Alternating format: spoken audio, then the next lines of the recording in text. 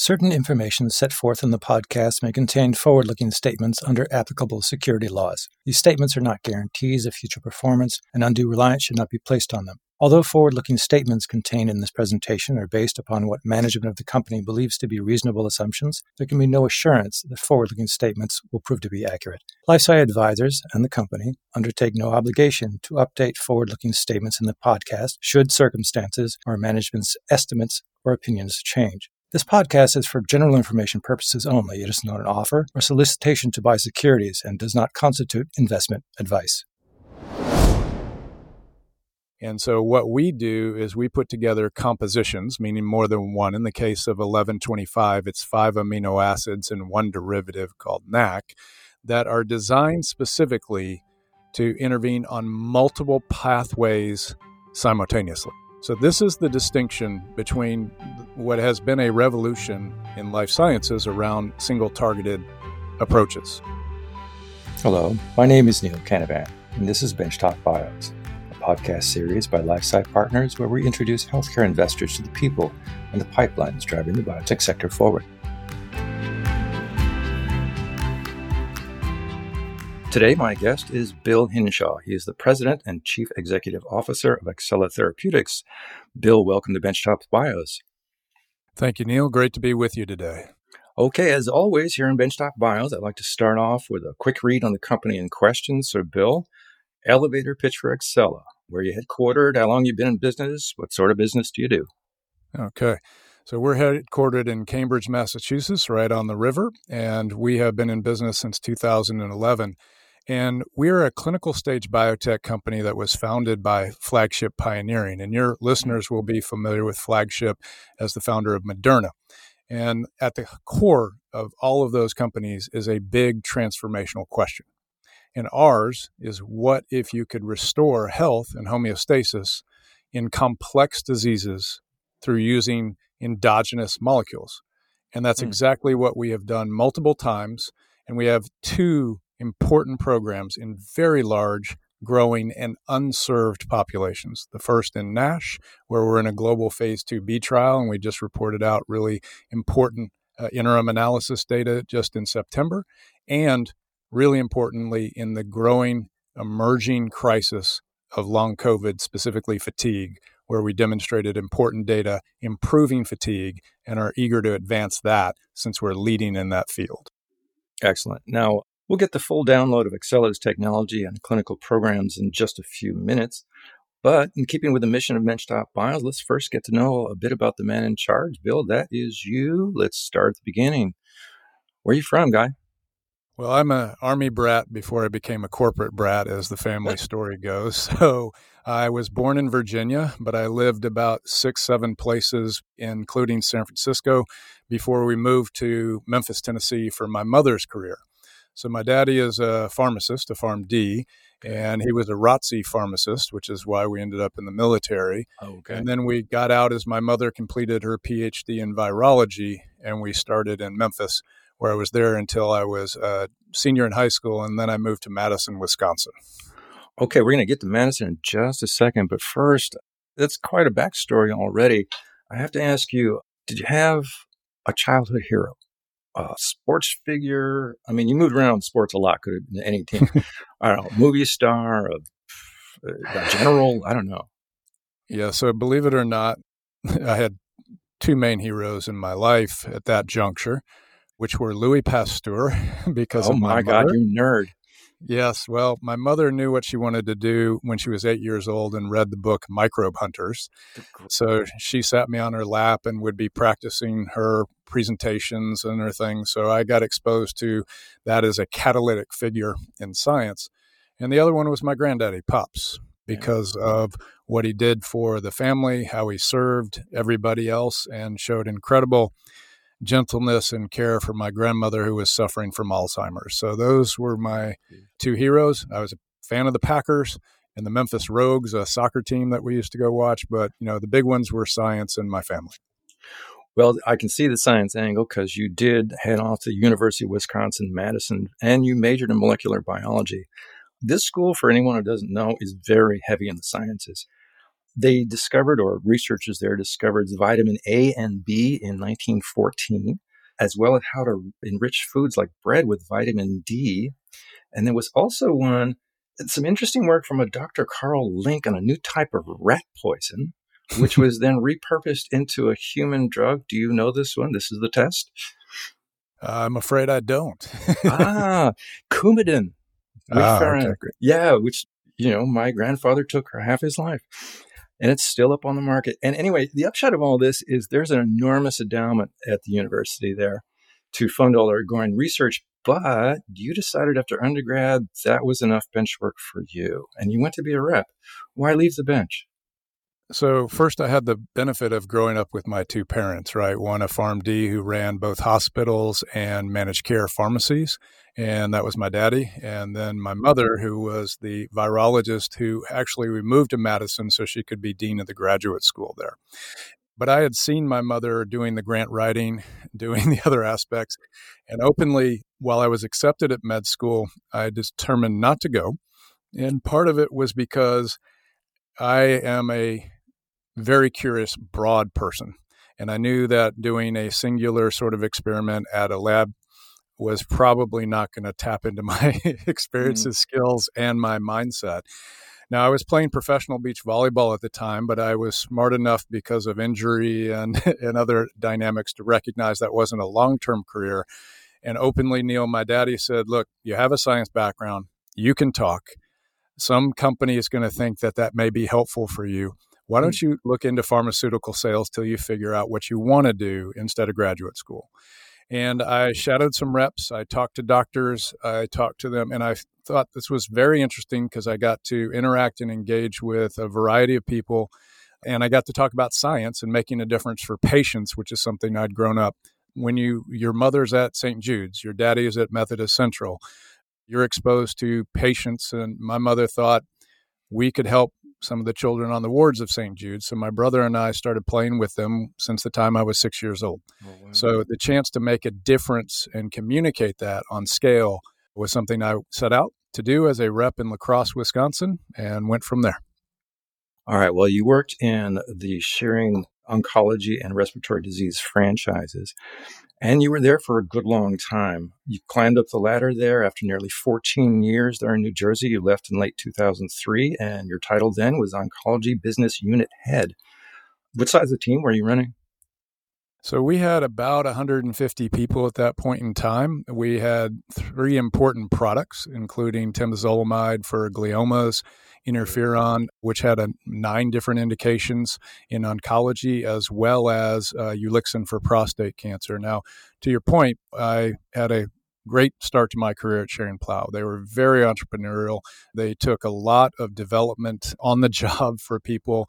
So in that time, I also had 11 jobs. And I was fortunate that Kathy Hurtado, who was running what we called the OBU at the time, Oncology Biotech Business Unit, identified what she saw in me as talent, put me through a rotational program to give me exposure across marketing, analytics, market access, and sales leadership. And that catapulted my career at that point into the next step. So it was a tremendous opportunity to learn a variety of therapeutic areas, importances around how you could understand customers and how you could take action decisively. So tremendous growth opportunity. I want to pick up on that last bit of decisive action. I know General Eisenhower, he didn't like business because people will question your judgment, but you can fire people, which you can't in the Army. Do you remember the first person you had to fire?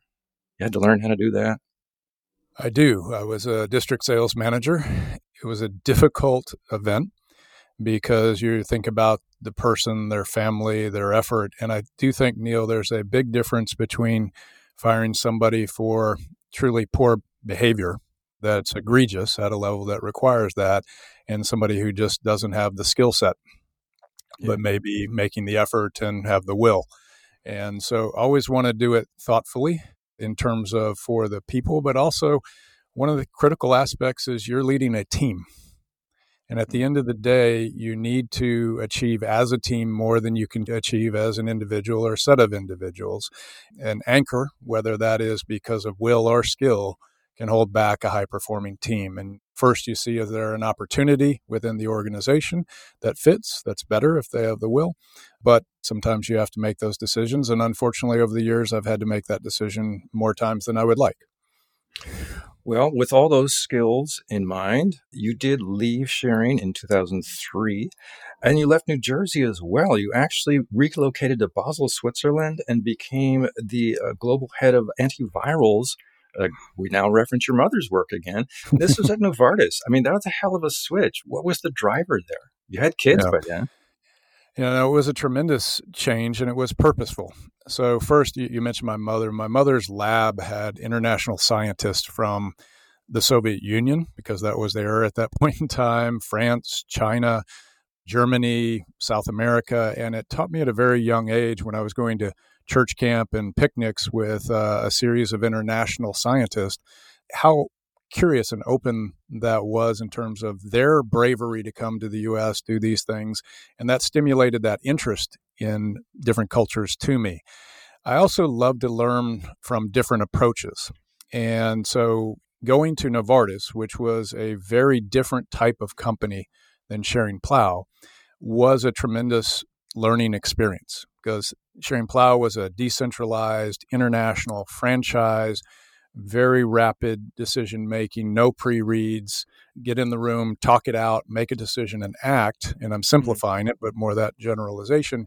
Novartis is an incredibly skilled company with a lot of strong analytics, very thoughtful decision-making while still being decisive in key areas. And it was also a different dynamic as to what mattered. Was it your experience, or was it the benchmarks? What data could you draw upon? Not to mention going from a U.S. focus to a global focus. Mm-hmm. And in fact, what we did in the infectious disease antiviral business was build it up. So it was like a biotech starting up in a $100 billion market cap company, because we were 7 people when I started with that team. Oh, man. How's your German and/or French? Ein bisschen. I understand better than I speak. My German teacher in high school said, you can write it, you can read it, you can understand it, but Lord, you can't speak it. Oh, and that pretty much translated over. Now, my boys are fluent in German, but more Hochdeutsch than Swissie Deutsch. So. Oh, okay. Okay, so anyway, 14 years in Novartis, but then you head to Axcella in 2018. I'm a little puzzled by this. You have a very long background at 2 very big, very successful companies. I'm sure people were scouting you. You could have gone to J&J, could have gone whatever. Mm-hmm. Why this? Yeah, first let me acknowledge and appreciate that Novartis was an amazing company to work for. I had a chance to work on a global scale. I led the U.S. oncology business. I ran 90 countries around the emerging and developing markets across all 9 of their businesses. So a remarkable opportunity to see healthcare across the entire spectrum. To your point, you also have an opportunity to have a lot of skill, resources, and experience to paint on a big canvas. And that was something that I am grateful for, and participating in launches like Gleevec, Kymriah cell therapy, many others, was a tremendous learning opportunity. At the same time, and I was recruited to go lead large organizations at other large pharma, I made this choice for 2 reasons, Neil. One was on a professional level. I wanted to really look towards innovation. When you have had the opportunity to launch Gleevec or Kymriah, you don't want to work on incremental advances, which can be important for patients, but you want to work, especially at a stage in life like this, on something that could be truly transformational. And that's what attracted me to Axcella, which we'll get into in a minute. But so I was really saying, okay, now is the time. I have the leadership experience, I have the perspective on drug development, and I want to translate my experience for innovation in science to reach patients. Okay. Because access is a really important part. And I saw that biotech, in a specific segment of biotech, offered that potential. Now, I also happened to be going through a major life change with a divorce, and my ex-wife had supported me through many international moves and a lot of effort, so I'm grateful for that. But I wanted to move up to Boston and participate this on a personal level, and those 2 things came together. Now let's talk about this innovation, which I really want to get into because it's actually something I've never heard of, and I thought I've heard of most everything. Your lead asset is AXA1125. This drug belongs to a drug class that, again, I'm not familiar with. It's called Endogenous metabolic modulator, or EMM for short. Mm-hmm. Bill, what's an EMM? So it is exactly what you articulated, an endogenous metabolic modulator, something that works with the body system to restore homeostasis. And in this case, these are compositions of amino acids and their derivatives, because these are powerful master regulators and signaling agents that are also substrate for how the body works. And so the EMM aspect is a description more of what they drive, which is they naturally restore your body's homeostasis. And so what we do is we put together compositions, meaning more than one. In the case of 1125, it's 5 amino acids and 1 derivative called NAC that are designed specifically to intervene on multiple pathways simultaneously. So this is the distinction between what has been a revolution in life sciences around single-targeted approaches, right? Where you're looking at either a dysregulated binding site, a pathway, and you want to antagonize or agonize that particular pathway. In this case, we're looking at complex diseases where there are multiple pathways that are dysregulated. And so single-targeted therapy is going to be limited in that case and unable to achieve a holistic disease-modifying approach. So we know that there is a long history of amino acids, hormones, bile acids. These are all EMM-type categories, but we put together these compositions to address specific pathways, such as fatty acid oxidation, inflammation, vascular perfusion, mitochondrial metabolism, all at the same time. So think about it, Neil, simply as combination by design, and that's how we approach our science. Forgive me if this question is a little too dumb, but amino acids, what if I just have a really big dinner? How is this a drug? So this is absolutely a drug, and it's a drug because it has impact at a therapeutic level that is designed scientifically to address those things, and everything is at GXP level, meaning good manufacturing practice, good clinical practice, good laboratory practice, and we're conducting these trials in an IND or CTA setting. So think about it fundamentally. Again, hormones are things that your body naturally uses. Why is it a drug? It's a drug because you have to manufacture it, have the right quality, and it has a therapeutic level of impact that should be administered under a physician's care to treat a disease. Okay. We're exactly the same. And in fact, that is what we have set out to first test. Could we have the biological impact that we anticipated? And the answer is yes. And we have replicated that time and time again. And that has led us to the point where we're in advanced stages of development, meaning global phase 2Bs, about to launch a potential registration trial in long COVID. And we have executed, this is a distinct aspect, Neil, because these compositions are generally regarded as safe constituents. We have tested in a non-IND but FDA-regulated setting in the most relevant setting possible, which is subjects who have the disease, to understand the biological impact. What that allows us to do is understand, yes, this has potential therapeutic application, and advance it into an IND CTA setting, and that's what we've done. But we do it on the back of tremendous information. We have functional information, we have safety and tolerability information, we have dosing information. And so what that has done for us here is make the early part of development very efficient time frame wise, more importantly, informative.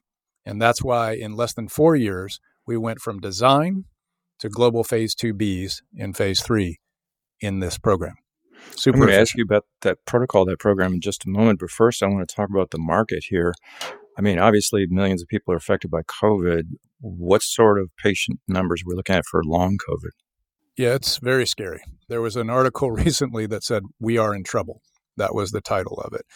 Because let's go to the numbers and then the need. So we're getting closer to 600 million confirmed cases of COVID. And I use the word confirmed on purpose because we know it's dramatically underreported. Even within my own family, for instance, we'll see a distribution of that. Of that, the best estimates are that roughly 20 to 30%, or 1 in 5 people, have long COVID, meaning they're continuing to experience symptoms well after the acute infection. And of that, the majority report fatigue. And that's what we're tackling with 1125 specifically. And Neil, this is not a light fatigue. This is a severe fatigue because the patients, in essence, what's happened here is the virus has come in, it's hijacked the mitochondria as viruses do to make more virus. That's their job when they infect a host, right? My mother has taught me deeply this, literally from her knee, okay? And in that setting, what ends up happening is some of the patients recover, but there are some patients who are stuck in that cycle because what's happened now is the fuel switch is onto glycolytic fuel. It leads to an inflammatory state, and it leads to a situation where there is issues with oxygenation, glycolysis, and inflammation. So now the cells are in a survival state. They really can't function, and the bioenergetic part of it is not able to respond. Now, why do they experience this severe fatigue? Think about high demand organs, skeletal muscle, the brain. They're not able to respond with the energy that they normally do. So 1125 comes in and we're able to reduce inflammation. We're able to improve vascular perfusion and oxygenation, and we're able to drive mitochondrial metabolism, mitochondria being the powerhouse of the cell and the energy source. And now the cells can respond. So this is what we're trying to do, is to restore these patients to normal health because it has been taken from them. These are college athletes who are being dropped off at their front door. These are physicians who are unable to practice. And this is translating into what a recent Time article talked about as potentially the biggest mass disabling event in history. Because we already see more than 1 million Americans disabled by long COVID, and we see up to 4 to 5 million out of work already. And the infections are continuing. And unfortunately, no one is immune from long COVID. Right? We are all tired of the pandemic and the impact that it has had on us societally and individually.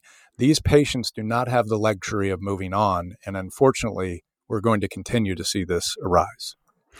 All right. Now I'm going to ask you about the protocol for 1125 in just a moment, but I'm going to preface by saying that it's a little hard to run a trial in an utterly novel setting. I think we can agree COVID is that.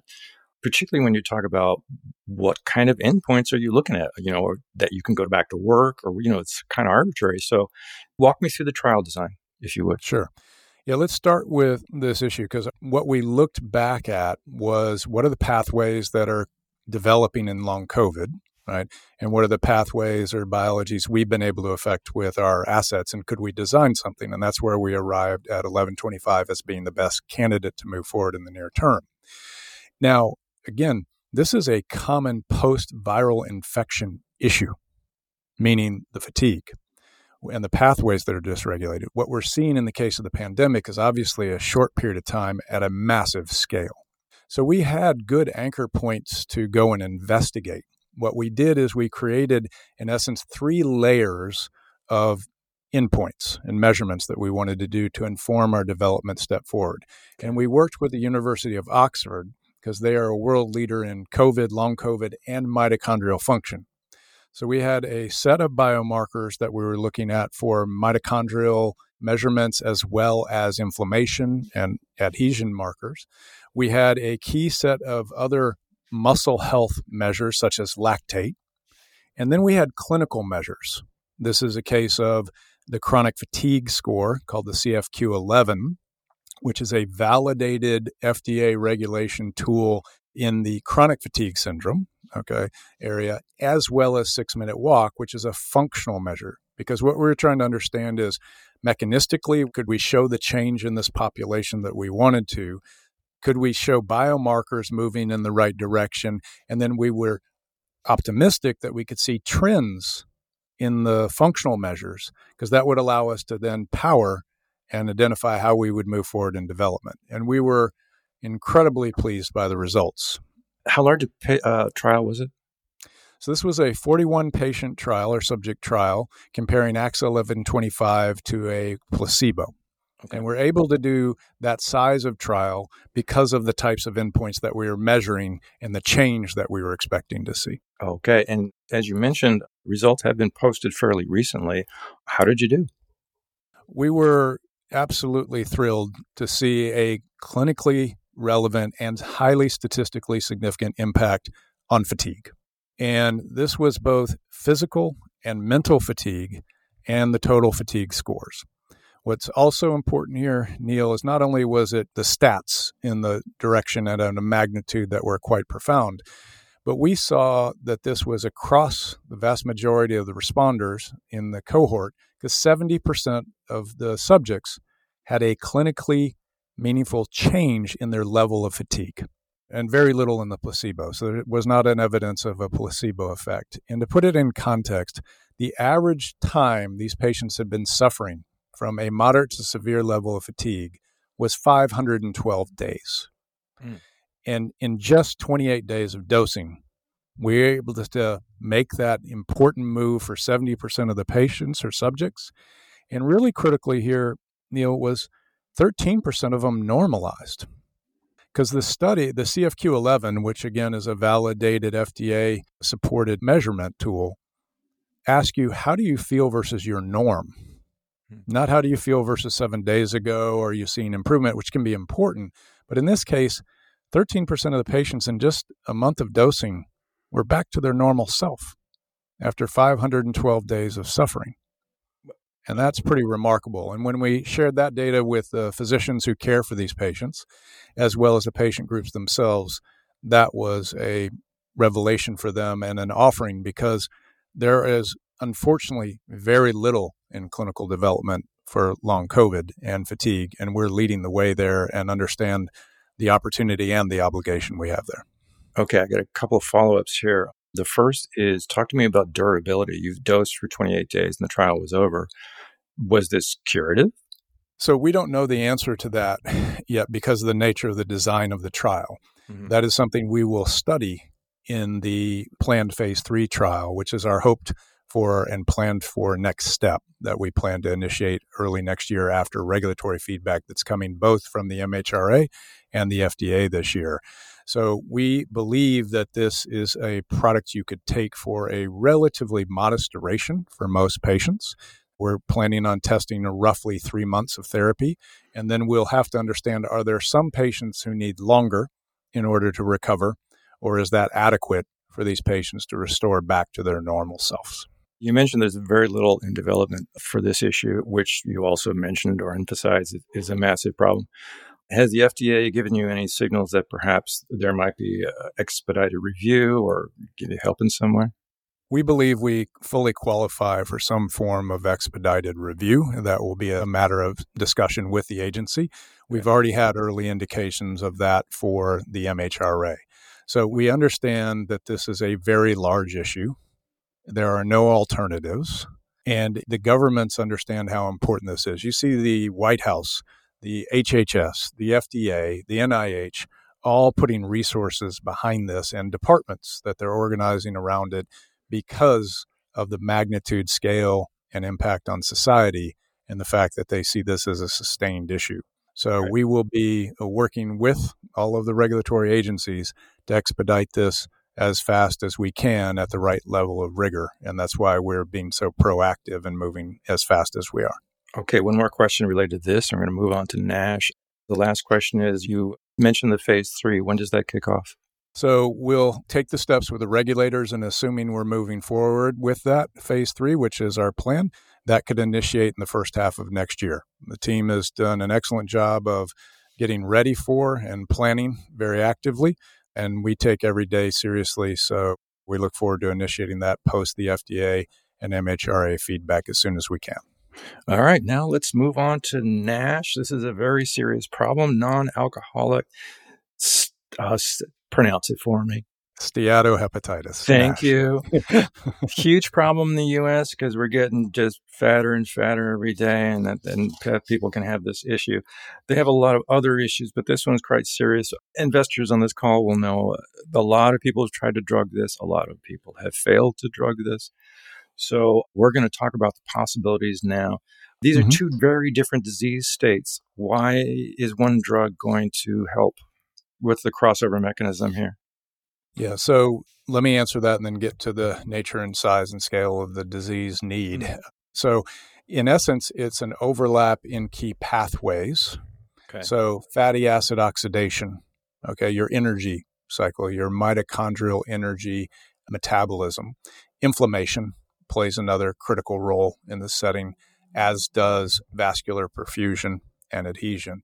So these are all parallel pathways that we identified and used the data from our NASH trial to then share with world experts in long COVID fatigue to evaluate and understand that, yes, indeed, 1125 could play a similar while distinct role in long COVID fatigue. Now, in terms of NASH specifically, yes, it's very large. There are estimates of 40 million Americans or more. 1 in 10 American children, unfortunately, are estimated to have this disease, which is devastating because this has also become the leading cause of liver transplant. So the seriousness is there, especially over a lifetime, right? Now, to your point, NASH is a very complex disease. There are multiple drivers of the disease, and the pathogenesis thus needs to be addressed by either a combination, and again, we're combination by design, or you're probably going to have target engagement, but not necessarily disease impact.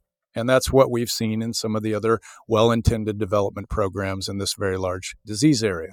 So, for instance, when you think about metabolism, we're targeting AMPK, we're targeting PPAR alpha, we're affecting the urea cycle. Those are all part of the pathways we modulate. Inflammation, you're talking about HIF1, NF-kappa beta, gut barrier junctions, as well as TGF-beta and others in fibrosis.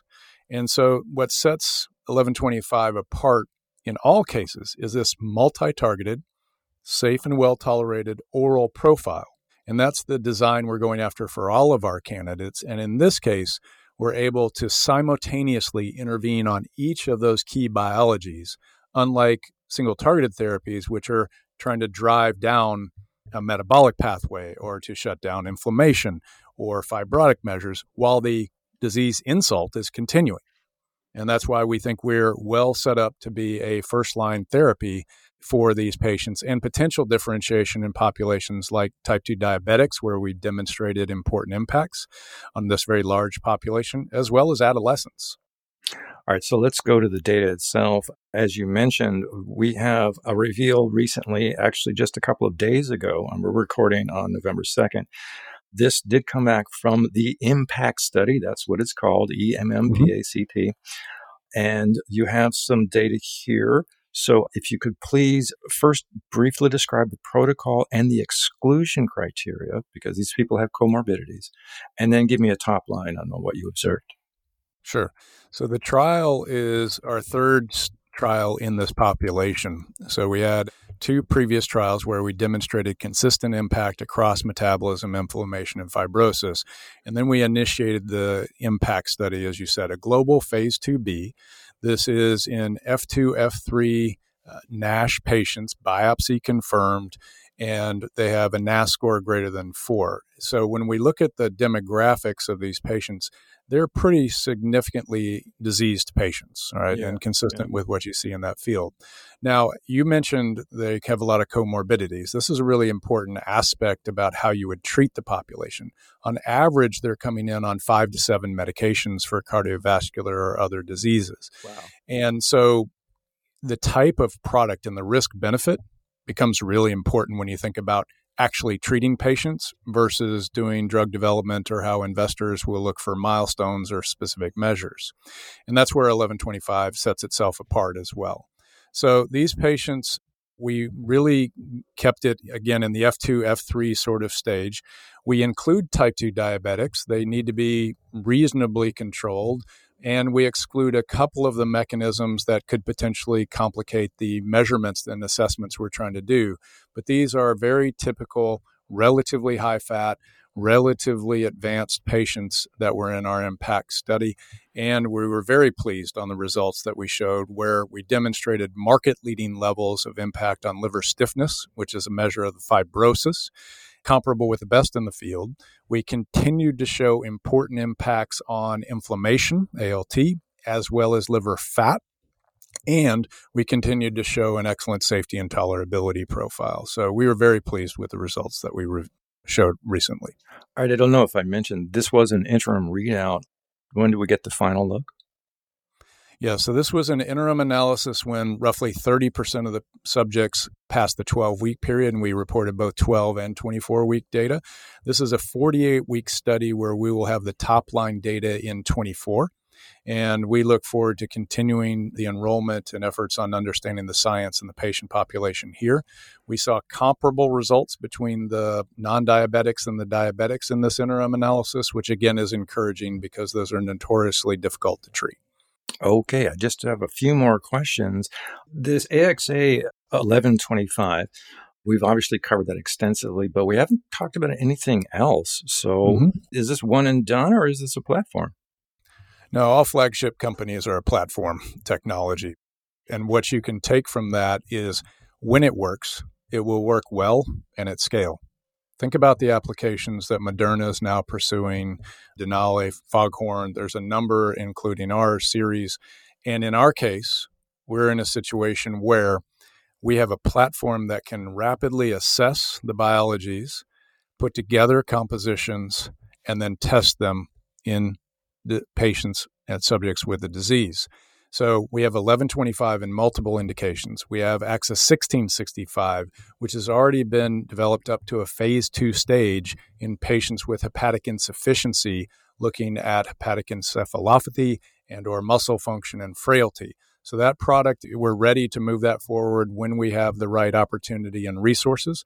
We have other programs that we have developed, and we have a number queued up. And I want to go back to long COVID, in this case in fatigue, because it is not, Neil, like we discovered the very specific issue of long COVID fatigue by itself. Again, this is a post-viral infection phenomenon and set of pathways that are well characterized.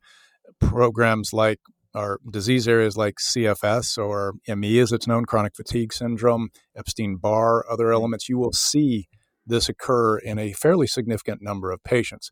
So we believe there's other opportunities that we can tackle and understand in that area, as well as other fatigue-based approaches.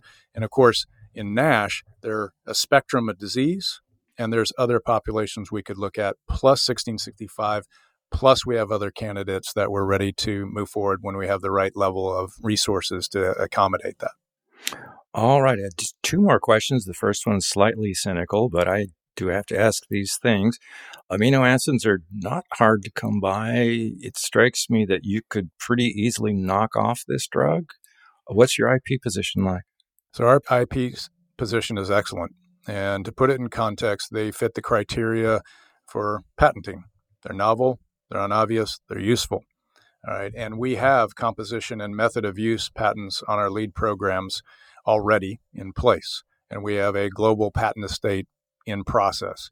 Our general counsel is the former intellectual property head of all of Novartis Pharma. And so from this standpoint, we feel very good about our ability to appropriately protect our innovation and receive the support from that. I can get into the technicalities of, we have a 3-pronged strategy, including composition, method of use, mechanistic, and manufacturing, that we patent both the core and the entity, which prevents the workarounds. And I'll use this as an opportunity to state something that I think is really important, Neil. We're administering this product at the highest quality levels, and we're able to provide it in a very small sachet that you pour into 4 to 6 ounces of water, shake and drink, have excellent mouthfeel, palatability, and taste, and thus compliance. This is grams of material. So if you were to try to go out and gather unregulated, not clear quality, number one, it'd be incredibly difficult to do. Number two, you'd be violating our patents. Number three, it would be a massive quantity that you are trying to ingest. Oh, right. And it would cost you far more than a regulated drug through a copay. So from that standpoint, we feel very strong about our position. And forgive me for waxing on about this. I've managed countries all over the world and seen every possible workaround, and we feel very good about where we are. Excellent. All right. And now a question for the bankers, which is money. Can you give me an idea of your current runway? And we're coming up on JP Morgan in just a few short months. What kind of conversations might you want to have in San Francisco this year? Yes. So we have the benefit of having excellent investors, Flagship, Fidelity, Nestle Health Sciences, HarborVest, Michigan, and others. And they have supported the company on an ongoing basis. And recently we did a registered direct offering where we brought in a little over $32 million into the company. That takes our cash runway deep into next year.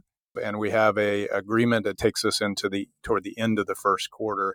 Now, between then and now, we have a series of milestones. We have the FDA feedback, we have the initiation of the trial, and we have other important steps that we'll be doing forward. So we're going to be very active at JP Morgan, both with continuing to talk to investors, because we were able to bring in 5 new investors into this raise, which in this current marketplace is a pretty significant move, as well as we have a lot of inbound interest, both from investors and corporate potential partners, because of the scale and opportunity of these programs. And again, I'll stress that we feel that we're doing complex, hard but important work, and we're doing pioneering work. We're doing complex compositions and complex diseases, but we have the back of information in terms of the science, the foundation, and our clinical and mechanistic data. And now we're positioned to move forward into a registration trial for long COVID fatigue. And it's not very often, Neil, I've had the opportunity to work on some amazing programs, and we've mentioned Gleevec and Kymriah, but there are others. That temozolomide, interferon, ribavirin, really revolutionized hepatitis C. I led the transplant organization at Novartis, a remarkable chance to help patients in that setting. This has a chance to be the leading solution for a major public health crisis to achieve potential blockbuster status and do that very rapidly. And that's something we're excited to help fulfill. All right, ladies and gentlemen, investors, should you meet with Bill anytime soon, I urge you to ask him about something we did not have the time to discuss today, and that is his experience with Kymriah, somebody named Carl June, and a little girl named Emily Whitehead. Otherwise, today that is a wrap. Ladies and gentlemen, Bill Hinshaw, President and CEO of Axcella Therapeutics. Bill, thank you so much for joining me today. Thank you, Neil. It's been a great pleasure.